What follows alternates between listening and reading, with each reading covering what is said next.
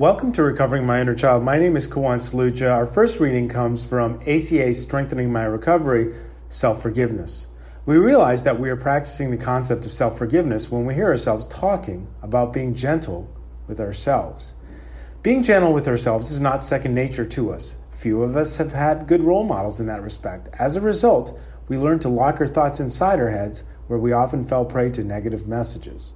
As we learn to care for the needs of our inner child, we begin to release the harsh self-criticism we owned through the years.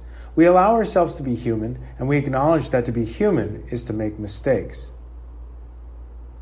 We may find ourselves incessantly reliving our actions because we think we make a mistake. ACA offers us many new resources that can help quell our critical inner voice. We can call a fellow traveler, read from the red text, attend an in-person or phone meeting, pray, meditate, or practice any number of new behaviors.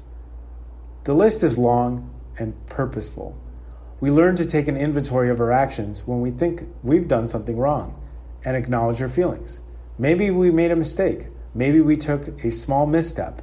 Maybe we are hearing false messages from childhood. By being open to a daily review, we can turn things around and practice healthy behavior. We can affirm our humanness and our desire to grow. On this day, I show my inner child love and acceptance by practicing gentleness and self-forgiveness. Self-forgiveness is a big one, I think, for me. The next reading comes from Language of Letting Go, Melody Beatty, Growth. Just as when we were children and grew out of favorite toys and clothes, we sometimes grow out of things as adults, people, jobs, and homes. This can be confusing. We may wonder why someone or something that was so special and important to us last year doesn't fit the same way in our life today. We may wonder why our feelings have changed. When we were children, we may have tried to fit an outgrown article of clothing onto our body. Now as adults, we may go through a time of trying to force-fit attitudes that we have outgrown. We may need to do this to give ourselves time to realize the truth. What worked last year, what was so important and special to us in times past, doesn't work anymore because we've changed. We've grown.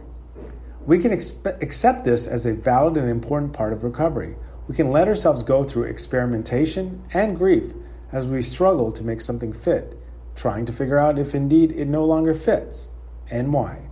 We can explore our feelings and thoughts around what has happened.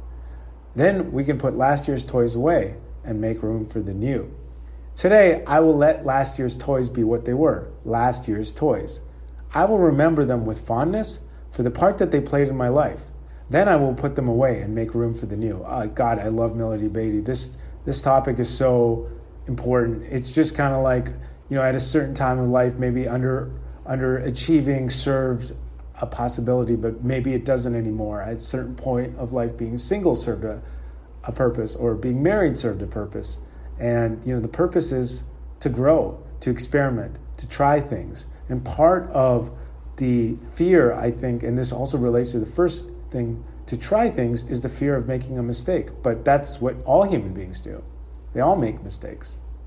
Every single one of them. Not one person hasn't. And it's really not a mistake. It's experimentation, as was mentioned in this passage. We can let ourselves go through experimentation and grief as we struggle to make something fit. And that concludes today's episode.